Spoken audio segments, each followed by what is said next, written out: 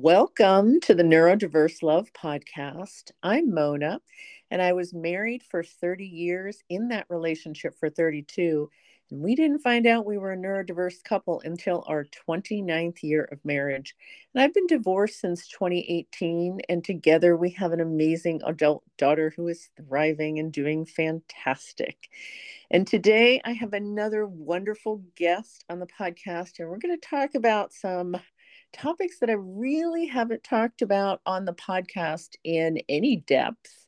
And I'm really looking forward to our conversations. So I'd like to welcome my guest, Dr. Tina. Dr. Tina, welcome to the Neurodiverse Love podcast. Thank you so much. I'm so glad to be here with you. Yeah, I know we're going to talk about shame in sex and some of the work that you've been doing and some of the issues that I know continually come up in the support groups that I offer for neurodiverse couples and the non-autistic partners. So I'd love if you could share a little bit about the work you do. Sure. So I'm Dr. Tina Schermer Sellers. As you said, I am first and foremost the mom of 4 adult kiddos and the yaya of 2 little girls. And I am a partner to a very supportive partner, which I'm very grateful for. I'm a doctor in sexual medicine and I'm a licensed marriage and family therapist. I'm a certified sex therapist and a certified sex therapy supervisor. And I'm the best-selling author of 2 books, one called Sex, God, and the Conservative Church, Erasing Shame from Sexual Intimacy, which just looks at how America became sex negative, how it was really meant to be sex positive, how you heal from sexual shame, the impact on our lives, and then how to integrate sexuality and spirituality together.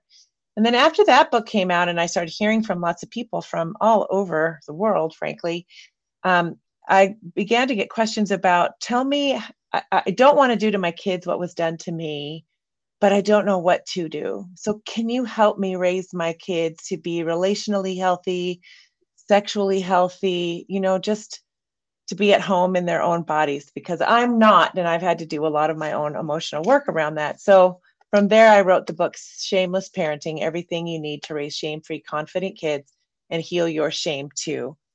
So I've done a ton of research on the impact of sexual shame on health and wellness and attachment and our ability to do intimacy, which really means our ability to give and receive love well, and specifically also on religious sexual shame and trauma.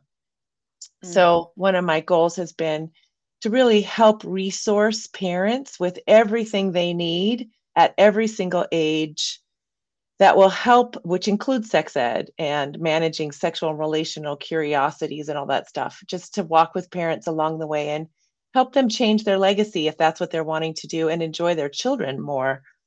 And this work really came out of teaching in a graduate program for 30 years and teaching many courses, but one of the courses I taught was the Graduate Human Sexuality course. And it was really through listening to my students over the years that I began to see the impact of sexual shame, people's just sense of humiliation and disgust about their bodies and about desire and sexuality, all of it. And I just started saying, what's been happening in our culture that's caused this dramatic increase? And my work really has spun out of that. Yeah. So now I run an institute that trains therapists and doctors and physicians of all types, educators, etc., on sexual health and understanding the wider cultural issues around sexuality and diversity. So, Wow. Dr. Tina, what you are doing is really a godsend because I know there are so many people out there who have gotten supposed sex education in school, which we know in a lot of schools amounts to like fear tactics and not teaching healthy things that teenagers or young adults need to learn. I remember I took my first human sexuality course. I had sex ed in seventh grade, which wasn't much of anything. And I think I remember the principal of our middle school in the class with us. And it was a man, and, it was a bunch of girls. And so that didn't go over too well. And I Hmm. remember when my daughter got her sex ed class, it was all kind of scared straight. Right. They actually showed a video of a woman giving birth, and what happened afterwards to Oh scare my. these kids. Yeah, it was absolutely horrible. Of course, Mona, the social worker, went in to see the principal and the teacher who taught that, and started a petition drive and all of that. But it didn't work very well because we're Yeah. kind of in the deep south. But I Hmm. think what you're doing is so, so vitally important for parents, for adults, for physicians, for therapists, for everybody that is having an opportunity to learn more about how sex and sexuality can be addressed in a very positive way. And it's so funny because I've been on dating apps since my divorce. And one of the newest things that you can label yourself, and I don't know if you've heard this, is sex positive. And I and it has a little jalapeno pepper on it. Uh-huh. So I think that's really cool. So let's talk a little bit about sexual shame and how you are helping parents and adults work through that, and where the heck did all of that come from? Woo! Yeah, I great know it's question. And and really what it begs us to know is a little bit about our history. Sexual shame, excuse me, has been with us for a long time.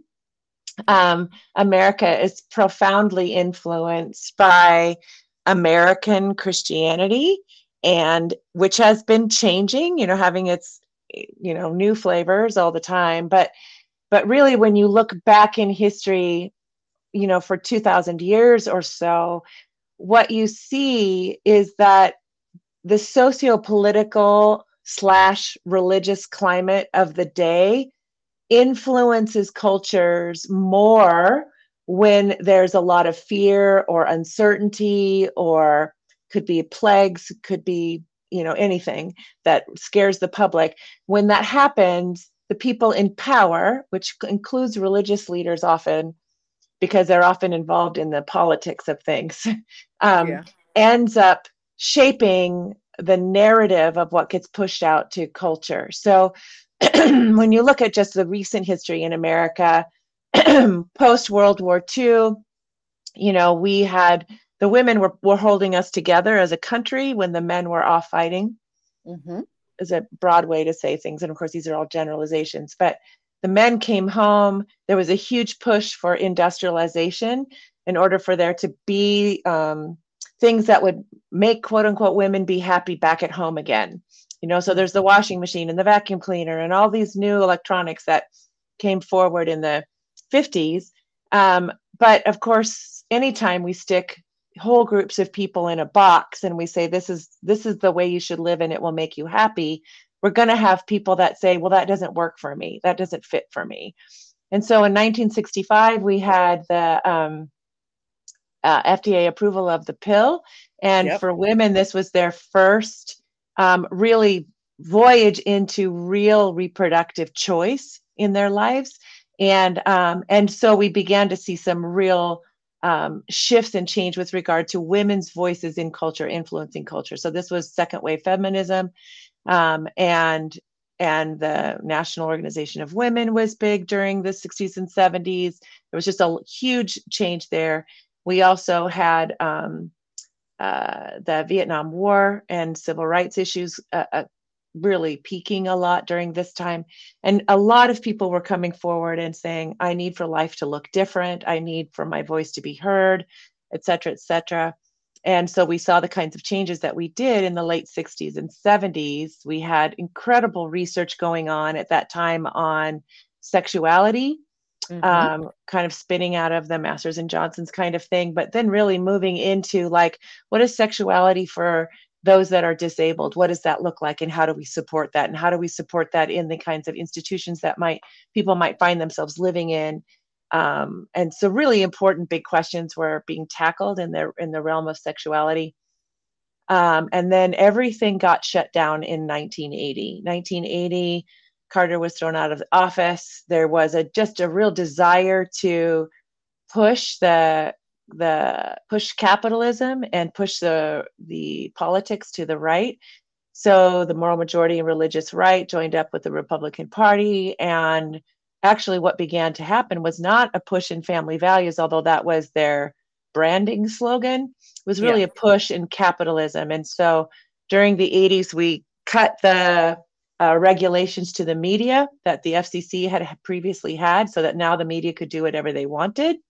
It became about making money for the stockholders. So the ends, making money for the stockholders, justified the means any way we wanted to get there. And so we saw a real shift in business ethics begin in the 80s, where it was really all about, didn't matter what you did, didn't matter if you lied, didn't matter if you made a crappy product, provided that we made money for the stockholders at the end of the quarter. And we've been in that. We began to remove tax regulations in taxes and the banks. And so we saw this dramatic increase in the wealthy over the middle class and lower class that happened over the next 20, 30 years. So when we were doing all of this, the religious right, and under the support of Reagan and Carter, excuse me, not Carter, but Bush later on, began to spend billions and billions of dollars on abstinence education, withdrew all funding for research on sexual education. And we had a kind of sexual education that had begun actually in the 40s in a kind of slow response to the amount of sexually transmitted diseases we saw in World War I. So out of that grew a sex ed program, started in the 40s, it continued through the 60s. You can even Google it YouTube, put in sex education 1940s, and you're going to come up with the exact video. It was a movie movie on a reel. It was a reel, yeah, Okay. that they showed in the 40s. And then if you do the same thing and ask for the 60s, you'll get the one that got modified for the 60s. All of that got changed, and we moved into this abstinence only education, quote unquote, program. We have since done a lot of research on that education. It's 80% medically inaccurate. And like you shared, it had a lot to do with scaring people. We moved into this place, what one sex educator calls the sex is dangerous, time frame, and that was what undergirded everything. And then also, of course, what was happening in the 80s, which continued to scare the public. So we had the response of second wave feminism, we had an economic downturn, but then we had AIDS hit the East Coast in 1980 and the West Coast about 1985. And of course, this really scared the public. And so the public was really putty in the hands of these politicians and religious leaders that were wanting really to push capitalism and to increase their power and influence.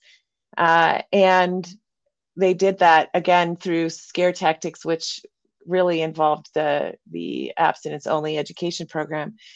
To this day, right now, in the end of 2023, we only have 18 states that have passed laws to require that whatever sex education they have be medically accurate. That is right now. So we have 32 states that still do whatever in the heck they want to. And have abstinence is a big piece of that. So I just want to give that background in part because I want people to see the context. So when I talk about what sexual shame is and the impact, which comes from silence and shame, like when you shame a child for having normal curiosities, they're going to believe that they are fundamentally broken, that they're fundamentally wrong and bad. And can we pause there for 1 second? Because I want to get deep into this. And I want for the listeners to know that we are going to talk about how all of this is related to neurodiverse relationships. Right. But I think it's so important for everybody to hear, especially since a lot of the folks that listen to the podcast, I mean, it's all over the map, but I have probably a third of my audience is in their 20s and 30s. So they don't Sure. know this history. And I think for those folks that are neurodivergent, I think it's been even more difficult and more challenging. And we'll talk about that a Yes. little bit more Hmm. because you may not understand certain things in the way that other people do or look at them through the same lens. And so Right. you're shamed repeatedly for feeling what you're feeling or wanting what you're wanting. So I just wanted to point that Absolutely. out. Yeah. Before we get into the sexual shame piece. So share with us a little bit more about the sexual shame piece. Yeah. So I've become a believer that sexual shame for many, actually most, I would say 95% of people grow up in homes that are silent or silent and shaming. Um, Mm-hmm. and shaming is getting in trouble for doing something that's naturally who you are, or naturally in your curiosity, or naturally in your development. So you're Mm-hmm. just doing something straight out of your gut, right? Just Right. natural. And somebody who you love, and often who is providing life support basically for you, um, gets very angry with you, slaps your hand away, tells you it's gross or it's yucky or God's not going to like it, or something that really fundamentally scares the child. And this can begin as soon as children are finding their genitals, which can be as early as a year old, and then Mm-hmm. happening, and then they become very enamored with that part of their body because it's a wonderful part of their body. Right. And they're getting in trouble over and over and over again until they maybe get in trouble for playing doctor when they're about 5. And that memory they actually hold on to. And that one is the one that often causes them, that time frame of getting in trouble causes them to go underground. So they learn, oh, I can't do anything having to do with my body around these people because they freak out. Mm-hmm. And then they start changing their behavior to go underground with it. So research wasn't done until 2017 on what sexual shame is, apart from just shame. And the operational definition is really stunning. And for people that have conversations with people about how they're feeling about their bodies, about desire, about sexuality, about lack of desire, about whatever they're desiring, you know, um, when people are describing this, it's just indicating that they were probably treated in a way that was hurtful in some way. And so, what we've come to know about sexual shame is, and I'll give you the operational definition that came out of research. Sexual Okay. shame is a visceral feeling of humiliation and disgust. So, visceral means in your body, visceral feeling Sure. of humiliation and disgust toward one's own body and one's identity as a sexual being, and a belief that you are abnormal, inferior, and unworthy. This feeling can be internalized, but it also manifests in interpersonal relationships. So that's really where it begins, between the child and someone else. And Mm. then it can become internalized after that, having a negative impact on trust, communication, and physical and emotional intimacy. So, really, all the primary ways that we attach are impacted by sexual shame. And it goes on to say sexual shame develops across the lifespan, like I talked about, in interactions with interpersonal relationship, but then continues with one's culture and society, which in America, we believe that if we get you to feel badly enough about yourself and your body, you're going to keep purchasing things. So we actually drive our economy through this cultural messaging of you not being good enough, right? So one's Right. culture and society, and creates a subsequent critical self appraisal. So an internal critic is going, which often torments you through the rest of your life. And then it Sure. goes on to say there is also a fear and uncertainty related to one's power or right to make decisions, including safety decisions related to sexual encounters, along with an internalized judgment toward one's own sexual desire. So what this is really saying is, and this came out of the book of Peggy Ornstein, her book Girls and Sex. Mm-hmm. She was interviewing 80 young women between 15 and 22, and what she found was the vast majority of them could describe themselves as feeling confident and competent in all kinds of areas of their life until they got ready to go out. And then they were putting down 3, 4, and 5 shots of hard liquor because they didn't know if they could keep themselves safe or if they had the right to, which is exactly what this Mm. definition is saying. And in her study, as in this study, the majority of people did not describe themselves as coming from a religious background. So if you imagine the people who have a conservative religious background, layer on top of this incredible definition of impact, also this sense that the divine, however they understand that, is also angry and upset and disgusted by them.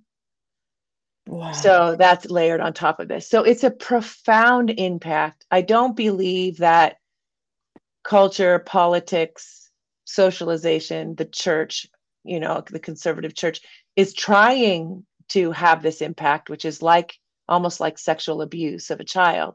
But it is having this impact. This is what we know from research. This is what we know in clinics, in clinical practices across the country right now. And people are showing up with sexual dysfunction issues that are like somebody who'd been abused as a child.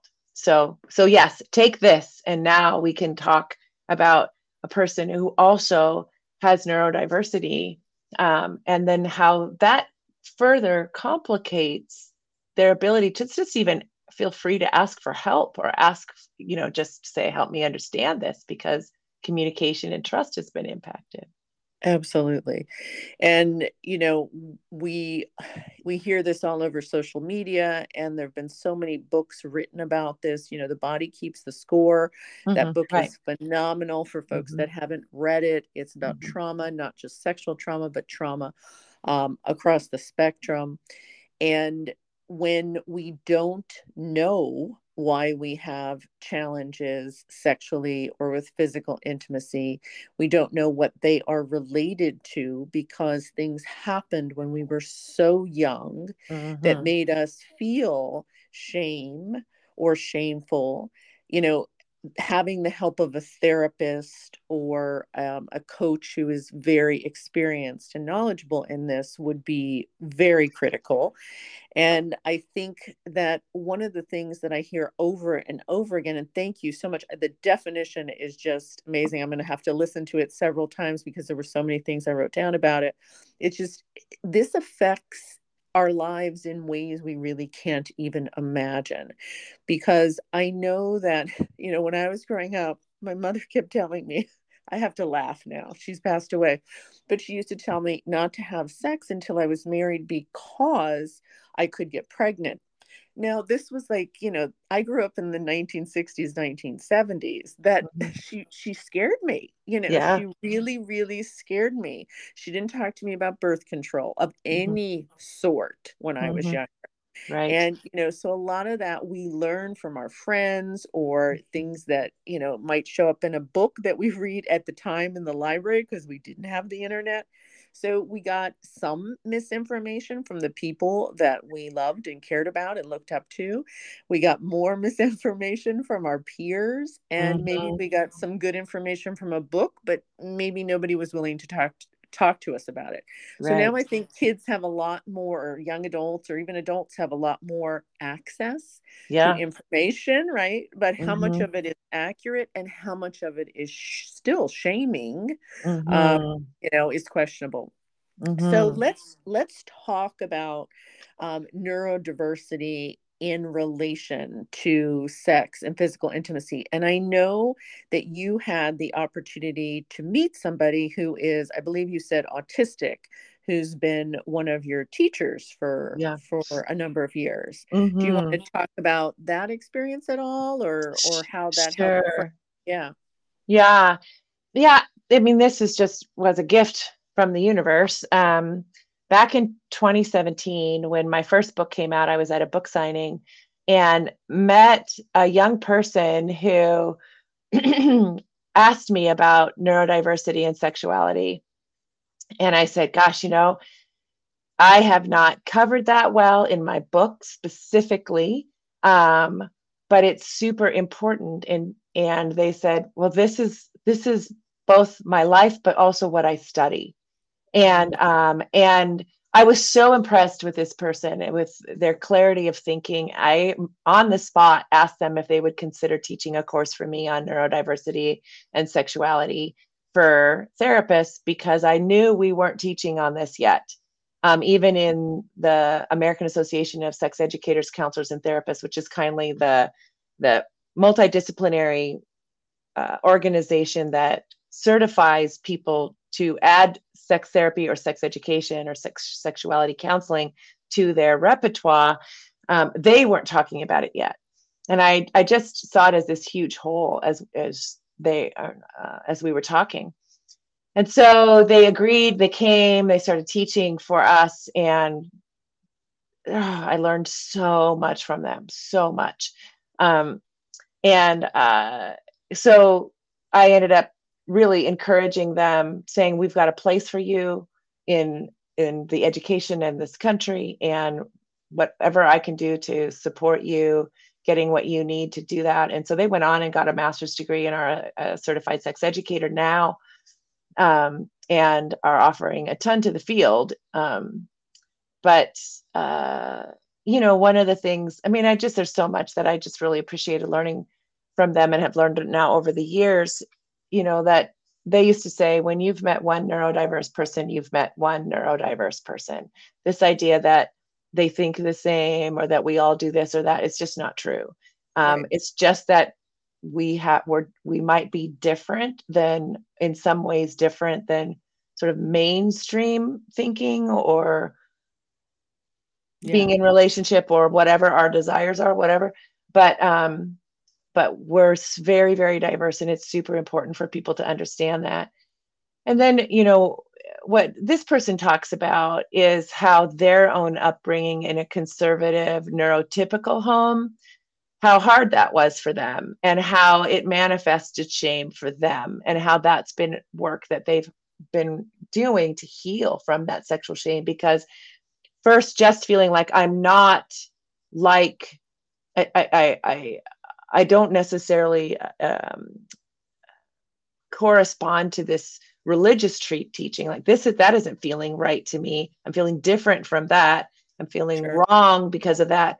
I'm also feeling wrong because of the clothes I like to wear, or the way I think, or how I want things explained to me, or all these other things. That also all feels wrong, and it all got kind of mixed together. And they were saying it took a lot of work for them to begin to really listen to who they were authentically, how they were authentically, what they needed and what they didn't need, what Mm-hmm. was helpful, but what also was not helpful.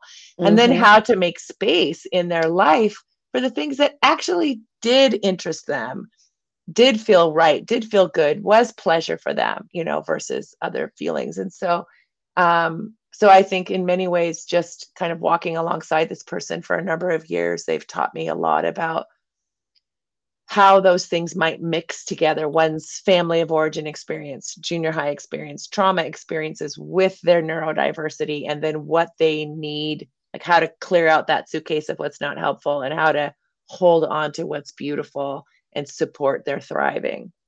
Mm. Isn't that awesome?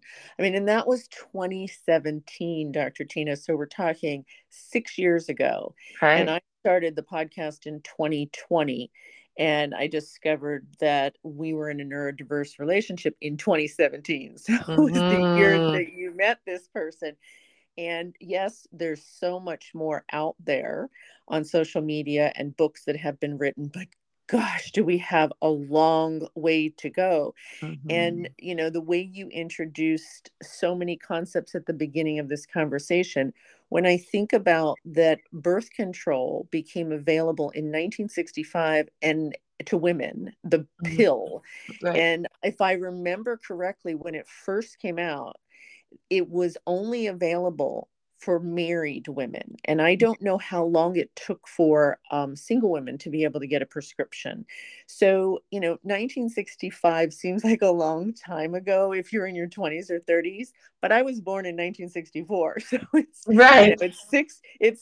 about 60 years ago. That's not a long time. No. And, we have progressed, but we've also gone backwards and then attempted to go forward. So I think one of the things that I continually hear, and I really want to delve into a little bit, is how when you feel different and you don't know you're neurodivergent and you have feelings or desires or experiences that you want to explore, and they're different from what other people are telling you are quote unquote normal or healthy, Hmm. that it makes you feel shame, it makes you Hmm. feel othered, it makes you feel Yes. different in a way that makes you maybe not follow the path that you're drawn to. So let's talk about ways in which the neurodivergent folks who are listening can feel more comfortable exploring the things they want to explore sexually and physically. That's the individual. But then also couples who are having challenges, the neurodiverse couples, and many of them have recently found out that they're a neurodiverse couple. How do you move forward? What are some of the things that can help them so they can be their authentic selves and be sex positive and comfortable in their own bodies and their own skin and with their partners? Yeah, that's such a wonderful question. And I think so important. You know, if we just, uh, I mean, we can start by just playing around with if 95% of people grow up in silent or silent and shaming homes, and, to ask yourself, how free, safe did I feel to ask questions as they were arising in me from the time I was little, moving forward, to ask questions of parents or adults in my life? And if the Mm-hmm. answer is I didn't feel very comfortable, I didn't feel very safe, I didn't, whatever, it's just telling you that there was shame likely in your home, that people weren't comfortable. It wasn't just you who wasn't comfortable, but you were picking up the energy of the adults around you too who also weren't comfortable, and they weren't comfortable because their parents weren't Right. comfortable, right? This has been passed down from generation to generation. And so if you're feeling uncomfortable, that there's an indicator that there was shame, then I often say, and I talk about this in the first book, in the Sex, God, and Conservative Church book, I talk about how to heal shame. And so it's really a place to begin for everybody, neurotypical and neurodiverse people, is start to read books or go to websites that can explain things to you about what is true about sexuality. In the book Shameless Parenting, um, it's geared towards parents, but one of the things I've been hearing and I've been delighted to hear is from people who don't have children, but also who grew up in homes that were silent or silent and shaming. So they didn't know or experience what was typical. Like they had their own typical experiences, but somebody was getting mad at them all the time. And so they've Sure. gotten that book and they're like, oh, this is what birth to 2 year olds are like. Oh, I can hear stories of me. I can remember stories of me in here. I was normal. Oh, here's what I was likely curious about. I wonder how that was treated in my home, and begin to ask themselves those questions. They can go to 2 to 4, 4 to 6, 6 to 8, 8 to 10, whatever, all the way up to 18, and learn about what are typical kind of emotional things that might, curiosities that might emerge, what are typical behavioral things that might, then asking themselves, what do I remember from that time? And sometimes I'll say to people, go find pictures of yourself that age, because that Mm-hmm. might spur your memory. you know what Mm-hmm. do you remember? But then also, here's what you might have begun to feel or be curious about at this age. That is very common, and if there was somebody to celebrate that and give you the education, great. But if there wasn't, here's the education. And so at the end of each of these sections, I'm like, here's the books that I would have sitting around the house for my kids if they were this age, and here's the books I would be reading myself as a parent or an older person. And here are the top websites. And so I say to people, literally, let yourself walk through your development again. Mm. Spend a month looking at Birth to Two and asking yourself some of these questions and reading yourself these books that somebody could have been reading to you, may not have been, and ask yourself what might have been different for me if somebody had given this to me then.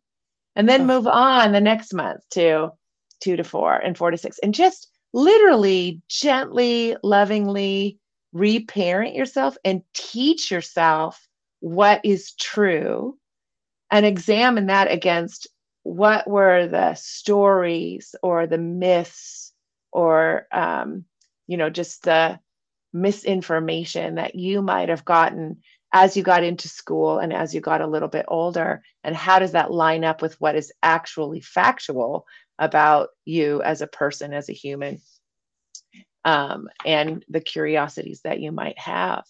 And so I think that when I think about healing from sexual shame and being someone who's neurodiverse, I'm like, go slow, love yourself through it. First, start by getting yourself some education. And then next, find someone safe to tell them what it was like to grow up in your own home. So, like mm, when I would listen to this colleague talk about growing up, you know, we were able to offer them, as they had gotten from their therapist and from other friends, just this affirmation that you were so wonderful in all your unique ways and all your typical ways. All of everything about you was really lovely. And I'm sorry somebody wasn't there to celebrate that in you, you know. So this is what you can get back from somebody who's empathic, who's compassionate, and who can listen well. And then you're going to hear you also weren't alone, that the mm, vast majority of people were feeling this too. And then I often talk about how it's good to think about what is your opinion about your own body and mhm, its desires.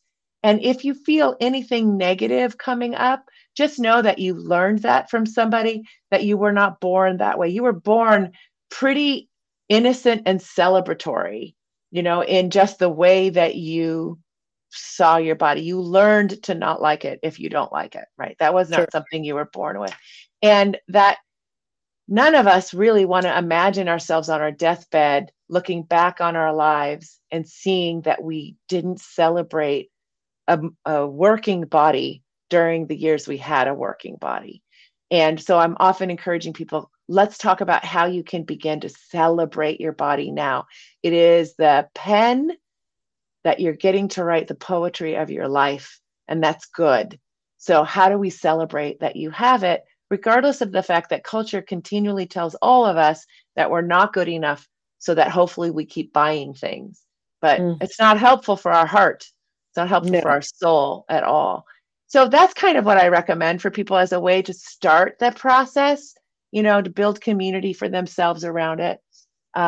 And fortunately, now we've got more communities we can kind of point to for people who are neurodiverse, especially if they're neurodiverse and they feel like, gosh, what's pleasurable to me doesn't seem common to other people that I'm Mhm, listening to. And I'm like, that's fine. There's actually a lot of people that experience their sexuality and pleasure in a very wide spectrum. We just don't see it represented in our culture well or in our media well.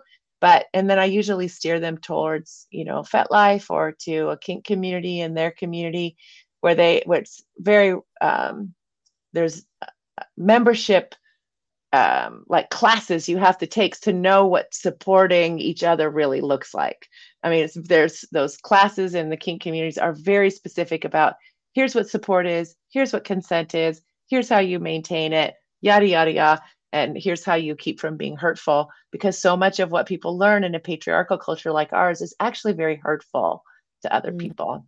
So, Yeah, and I think everything you said is so valuable and so important. And I think um, I want to touch on the piece that experiencing pleasure in the way that works for each one of us is so mhm, critical. And if we've grown up like you said, 95% of probably people in the United States and outside the world, it could be even greater, right? mhm, um, Outside of the United States, it could be even greater.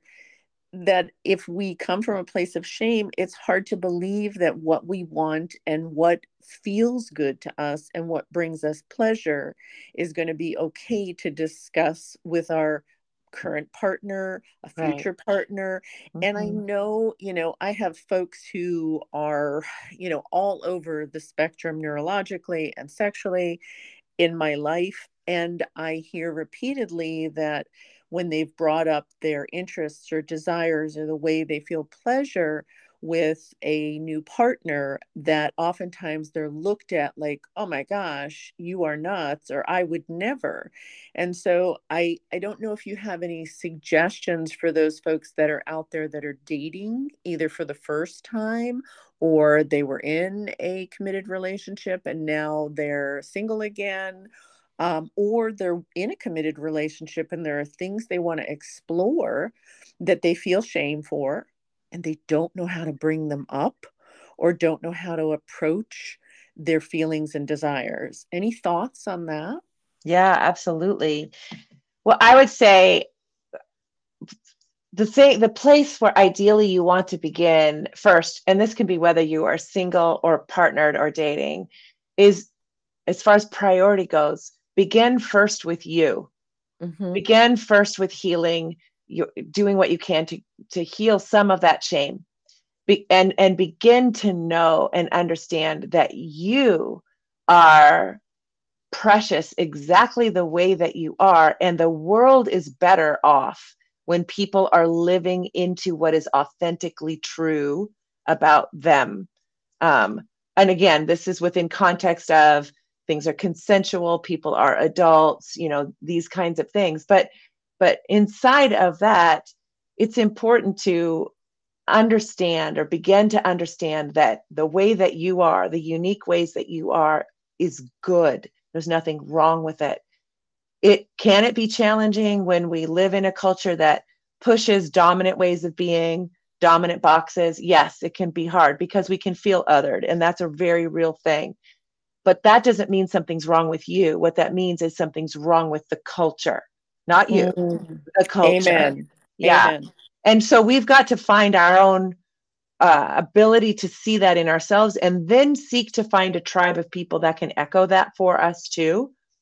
I Mm-hmm. think once you've done some of these things, then the ideas of bringing in a partner become easier, or having hard conversations with a current partner become easier, because I'm now not questioning myself and what I want. I'm just wondering how we're going to do that, or if we're going to be able to do this. Right. And so I can bring a less reactive self to the conversation. So dating, I'm going to look for people who are interested in things I'm interested in. Just like I think ideally, I would recommend for anybody, neurodiverse, neurotypical, we all have our range of differences and things we like and things we don't like. Let that be okay. And then begin to find people who share those interests. They don't like soft touch, right? Mm-hmm. Maybe, or they don't like to hike at all, like never Right. outdoor stuff, or whatever the deal is, right? But understand that it is good, not just okay. It is good for you to partner yourself with people where you mirror the most important things back to each other, and then you have to work on your nuances of difference later, which every relationship will have. If you're already in a relationship and you're learning to become okay with who you are instead of excuses, or the exhaustion of trying to pretend to be neurotypical because Right. that's the culture's asking of you, when doggone it, you're just not. And it's like, leave me alone. Let me just be how I am, and then find my people from there. So as people are coming to accept themselves, then this is where I think it can be really helpful to have a professional that helps you navigate these conversations. Is there a bridge that can be made to each other around the places of significant difference, where in that bridge to each other you can dance? So Mm. if one person doesn't like a lot of touch, it's just not a super touchy person, neurodiverse or neurotypical, doesn't matter, you just don't like a lot of touch, but the other person is a very, very touchy person. How do we talk about how to bring those things together? if we can't bring them together in a way that is satisfactory enough to the two people, can we talk about, is there a role of opening up this relationship a bit in a way that still feels okay and respectful to each other? You know, people have to have lots more conversations and stuff, but where one person can get more of what a specific thing they need, and the other one can get a specific thing that they need, and but their relationship remains primary in that case. Um, there's all kinds of conversations you can have, but it's really important that you're working with somebody who is trained in sexual health Mm-hmm. and how to have these conversations, how to listen really well, and understand the systemic um, patterns or histories that might be playing out between a very established couple that's trying to figure this stuff out later in their relationship. So those would be some ideas that I have. Yeah. Yeah, those are all fantastic. And I think they'll be really helpful to the folks listening. And I would love to just go a little bit deeper into some of the common challenges that I Mm-hmm. hear from couples and individuals. And you mentioned one person not liking touch. That's a big one. Mm-hmm. That comes up over and over again. And I hear it often from one partner who says, I don't like to be hugged. Or if I am being hugged, it needs to be really, really, really tight. Mm-hmm. Um, I don't like French kissing. I don't like kissing, period. Mm-hmm. I will only wear a condom when I have sex because I don't like the fluids. Mm-hmm. And I think, there are a whole bunch of other things that probably are going on in conversation in people's relationships Sure. that, they're not talking about in a support group, but Mm-hmm. they are going to hear this and they're going to think, oh my gosh, there's a way in which I can talk to my Yeah. partner about this with the help of a third party who is knowledgeable and how to start and kind of work through these conversations. So for those folks that are really struggling, they're in love, they're in a committed relationship, whether it's an open relationship where they can be with more than one person, or they're in a monogamous relationship, and maybe they haven't had sex, Dr. Tina, for a long time. Some people Mm-hmm. tell me it's been a year or more Mm-hmm. because one partner has just given up because they just don't know how to deal with all the things they don't like, or Mm-hmm. the other person has given up because they're not feeling, like they're of value, or that what they need for pleasure is being taken into account. But it's all so much about misunderstandings, you know. Right, right. Mm. So, do you have any thoughts for those folks who are struggling in that way? Yeah. Yeah. Yeah. What I think is underneath a lot of these struggles. What I'm not saying is that this is the cause of it, but I think sometimes what's underneath when we're having these kinds of struggles is our own histories of lack of information, a lot of shame. So underneath that shame is this belief that I don't deserve to have what I want. I'm Mm, not good enough to have what I want. I'm mm, I'm I'm I'm really broken, or I'm really like perverted, or I mean, they just have these, again, that kind of negative feedback loop that's been going right. on inside of them, right? And but their ignorance, their lack of knowledge, and these feelings of not deserving something better um, is part of what plays into the this all feels so hard to deal with. I'm just going to give up. I've tried in Right. the different ways. I know it's not helping. I'm just going to give up. Hmm. Because the dearth of information and awareness and personal acceptance of self is so great for both people, the neurodiverse person and the non-neurodiverse person. It's just a lot in our culture. This is Hmm. not true in our Northern European cultures that also have neurodiverse people, of course, but have had comprehensive sex education since the 1940s. So we're generations into this, and Hmm. so their capacity to have hard conversations is just so much more sophisticated than the capacity of somebody who's just been in silence and shame and misinformation for so much of their life, right?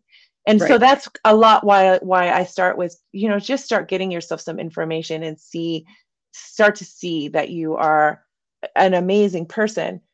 So there are neurodiverse people, there are neurotypical people, there are tons of people in the United States who are not having sex, have not had sex for a long time. Mm-hmm. And sometimes or commonly what is happening there, and we especially, I think, well, one of the things that's happening there is that the sex they were having was not enjoyable for one or both of them. It Mm-hmm. was routinized, was, Mm-hmm. made a routine, done over and over and over again, not a lot of talking or communication, and someone got bored or someone was in pain or someone just wasn't enjoying it or both. And then as soon as that happens and it becomes transactional, then the person who might be the high desire partner can tell that the other partner really doesn't want to be there. And so it becomes not so great for them either Mm-hmm. because they may not know what to do. That may feel better than nothing, quote Right. unquote, Right. but they are not getting the heart connection that they're looking for. So Mm-hmm. I believe that the purpose in intimate sexual touch, for a lot of people, is to share connection with someone and to share pleasure with someone. Now, that is a broad um, banquet, if you will. You Uh-huh. know, what Yeah. is pleasure to me on any given day, and what is connection on any given day is going to be Right. different. And but for people who feel like we've got to be doing penetrative intercourse for that to count as sex, even if it's terrible, then they're Yes. actually on the wrong ladder, leaning against the wrong wall, because they're Absolutely. going to keep going in a direction where someone or both of them is going to feel like this isn't really working for me. And so we need to rearrange the conversation about sex. And honestly, queer and kink people do such a better job with this because they've been doing it longer. But a lot Yeah. of our straight cis folks, and I'll say straight cis neurotypical folks, have been having bad sex for a long, long, long time. And we know that even from the last research that Masters and Johnson's did showed, because they were doing observational research with queer and straight folks, and they Mhm. said the people having the worst sex were the straight folks because they were wham bam thank you ma'am and it happened one way, and all the Yeah. queer folks were talking, teasing, building anticipation. It looked different each time. We knew this back in the early 70s with their research, and we still see it today in our offices. And so the conversation about sexuality needs to really change to I'm me. Here's what I like. Here's what sounds like fun today. Here's what Mhm. would be fun to do with you, feels connecting with you. What sounds like fun to you? What sounds like connecting to you? What sounds like pleasure to you today? And can we create a menu that we're both excited about?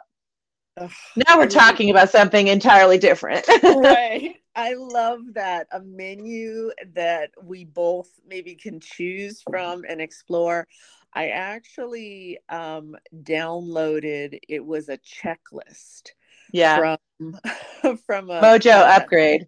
Oh, okay. Yeah. no, from Yeah. a podcaster that I Hmm. listened to. And it had a list of, I don't know, maybe let's say 100 things, right? And Sure. it had yes, no, or maybe, Maybe right? so. Right. Uh-huh. And I shared it with my partner.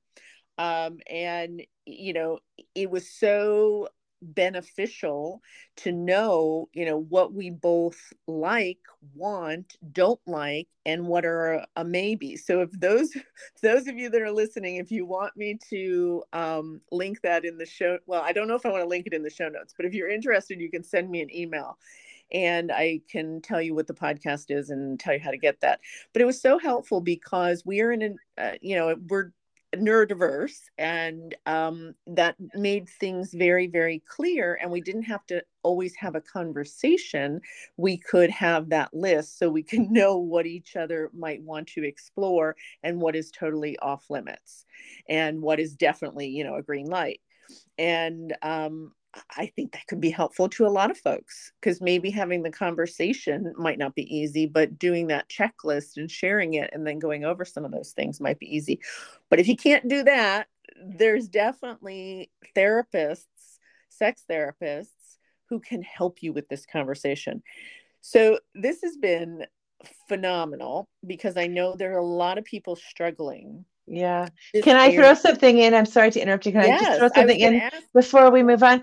There is a website called Mojo Upgrade, Okay. and it has a quiz just like that. Yes, no, maybe so. Ah, It's free.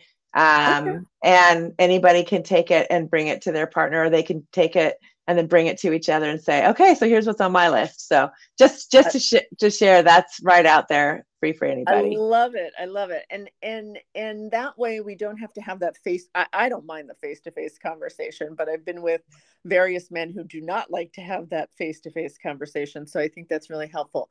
So I know there are probably 100 other topics that we could talk about, but I know one of the other issues that is a challenge for a lot of neurodiverse couples is when one partner seems to have a desire to engage in porn, and the other partner is confused. I mean, just literally confused, and then oftentimes feels hurt. And I'm wondering if there's something that you can share that might be helpful for both partners to hear in this area, because I know I've gone back and forth in conversation with a few other folks who are sex educators and sex therapists, that now folks are saying it's not porn addiction. They're not using that term. They're looking to understand the root reason why one person is interested in porn. So, do you have any information that you can share about that that might be helpful? Yeah, yeah, yeah, I do. So I, I want to just echo what you were just saying about in many sex educators, sex therapists, people who've done studies in this world. We don't use the term language. We don't believe in the model, the certified sex addiction therapist model, um, and understanding the role or why it's in their life, the purpose that it's playing is important to get underneath it. It's also important to help people develop a sexual health model that really works for their life. So it's not Mm-hmm. just talking about the things that feel obsessive or might feel obsessive or compulsive for that person, but it's also what would feel good. So developing a sexual health model, which often involves some of the things I've talked about already, Mm-hmm. is really important. But I want to add something to what you're saying too. It's also equally as important to understand the why behind the partner that is hurt or betrayed. Yes. Because often what's playing into that is patriarchy has made them feel terrible about themselves and their body. They believe their partner is looking at this because they're not good enough, because that's what they've absorbed from culture. But instead, they're projecting and focusing on the partner as the one having the problem, as opposed to, sweetie, this culture has done you no favors in how Mm-hmm. you see this. And your partner might be using porn to simply move through their arousal cycle as fast as they can, because they want that hit of all of those chemicals that you get at ejaculation or at orgasm. And Mm-hmm. that's what they're going for, so that it's like their anti-anxiety medication. It's Yeah. working for them for that. But it has nothing to do with their love for their partner. That is where they find intimacy. They don't find intimacy with porn. Porn does not give you intimacy. It gives you an experience that'll help you move through your arousal cycle. But that deep kind of intimacy that comes from walking with somebody for a long time together, and appreciating the mole on their left side of their neck or something, Right. that stuff comes from relationship. And I have had hundreds and hundreds and hundreds of conversations and done supervision with probably thousands of people around these kinds of topics. And we really have to take some time to look at the impact of patriarchy on us. So when you want to understand, when did somebody start looking at porn? What was the purpose then? Why do they use it now? What does it help with? What does it get in the way of? just understanding it and then helping them build a sexual health plan. With the person that might be feeling hurt, you want to understand what's their ideas about why this person uses pornography, what were they told about pornography as they grew up, etc. And you kind of want to deconstruct some of those messages and again provide the real accurate information, factual information. When you're providing the real actual factual information, I think it's really important for people to talk about, or a therapist or someone to talk about how porn isn't porn isn't porn isn't porn. In other words, all porn is not the same. Right. Some porn use trafficked people. Mm-hmm. Some porn is very exploitive and violent against women, the Mm-hmm. person that's being penetrated. And I don't think that, I mean, I don't believe in exploitation and I don't believe in hurting people, and non-consensually, and forcing people to be in situations like that through other kinds of exploitation, whatever. And free pornography often is more apt to fall into that category. And that's why it's free. That's how it's free.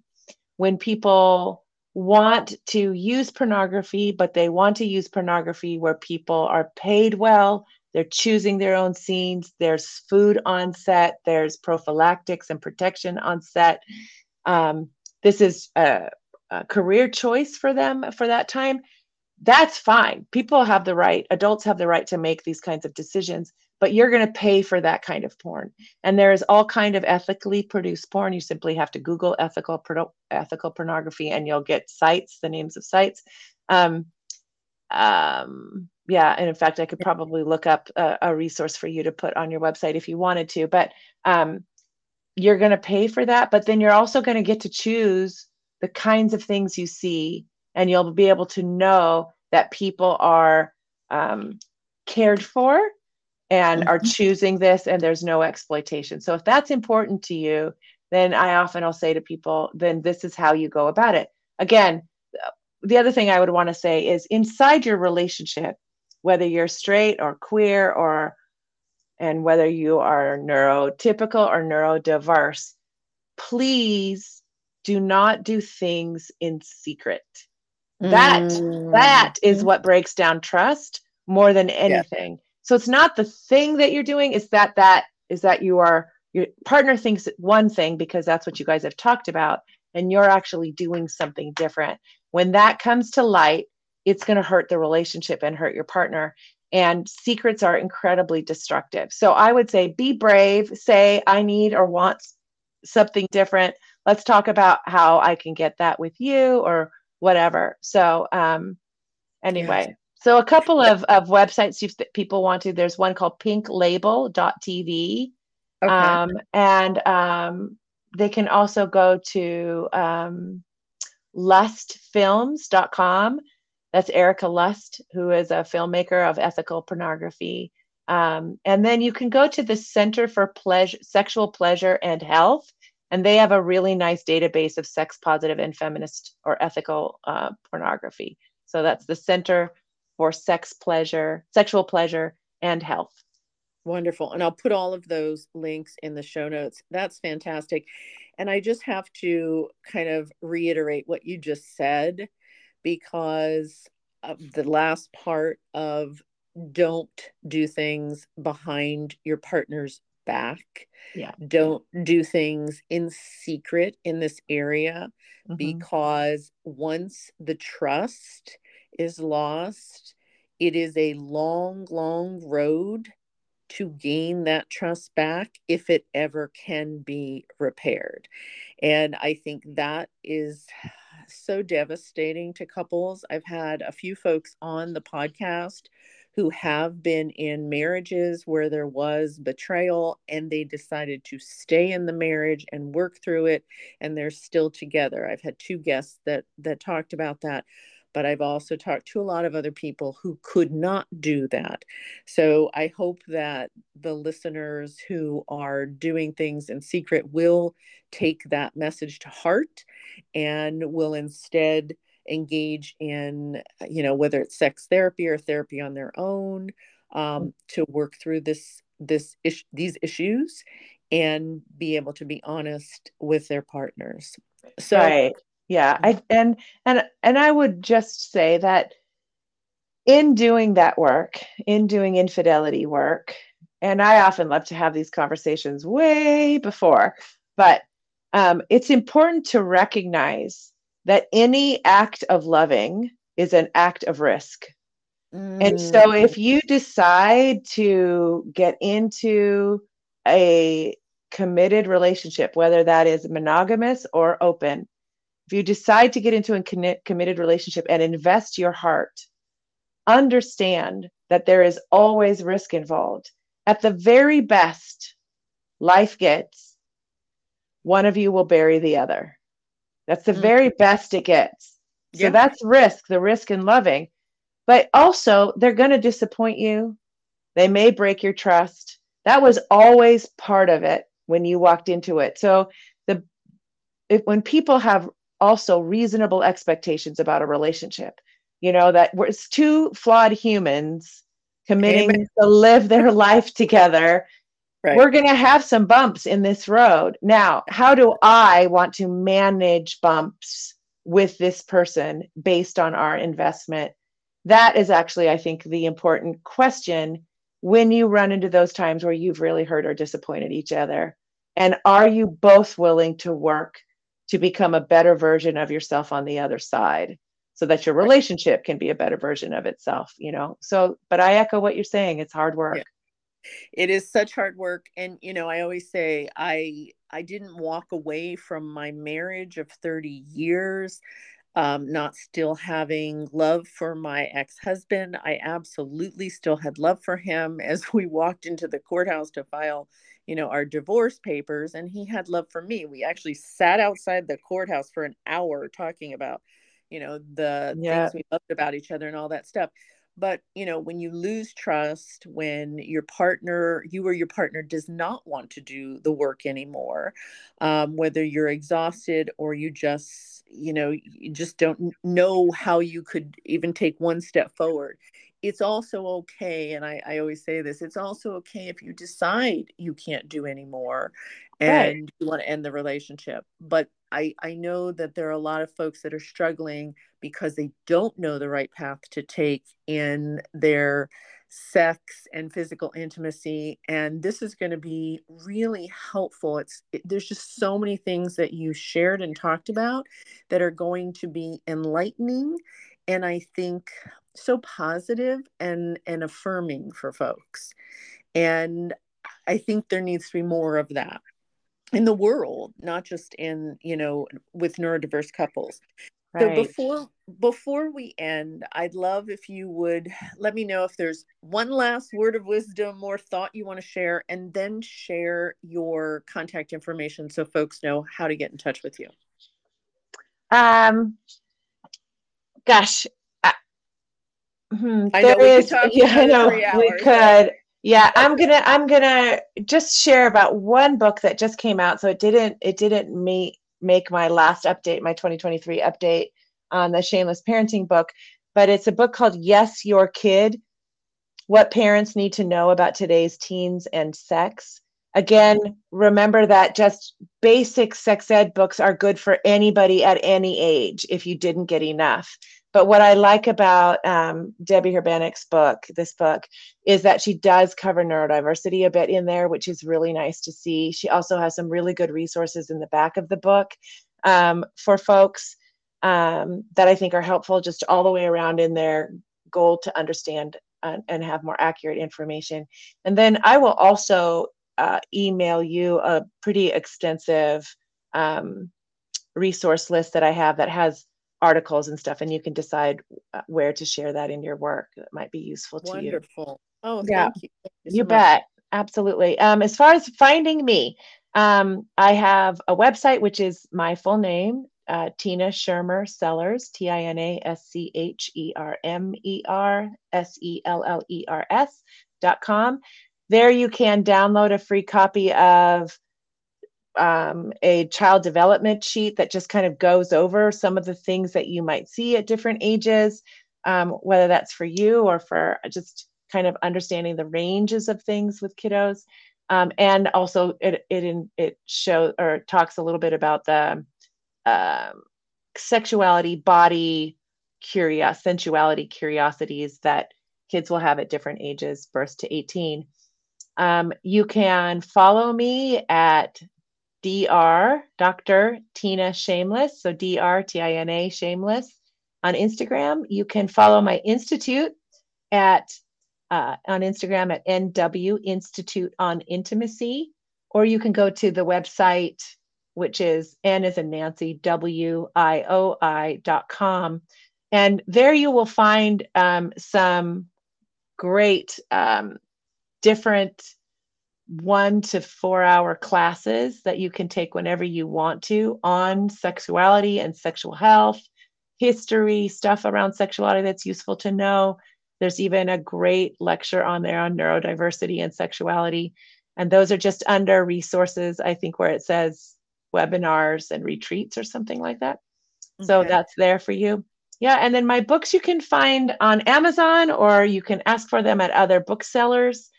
And all you have to do is just Google my name or Sex, God, and the Conservative Church or Shameless Parenting, and they should pop up there for you. They're in Audible as well as book form. So Wonderful. whatever you like. Wonderful. And I'll put all of that in the show notes. And Dr. Tina, I can't thank you enough for joining me on the podcast and for the amazing work that you're doing and the education you just gave me and the neurodiverse love community in, a little over an hour. Because the more we understand about shame and how we've been shamed, and the more we come to accept our own sexual and physical intimacy needs and are able to share them in a way that is very positive and compassionate towards ourselves and our partners, the more healthy we're all going to be in this area. Mhm. So I am hopeful, but I know we still have a lot of work to do. A lot of work Yes, to do. we So do. thank you for everything that you shared today and everything you're putting out there to the world. I really, really appreciate Thank you so much. I just appreciate being able to have this conversation with you, and I just applaud the work that you're doing in helping people find um, their beauty and their just their wonderful ways of being by just getting this information out there. So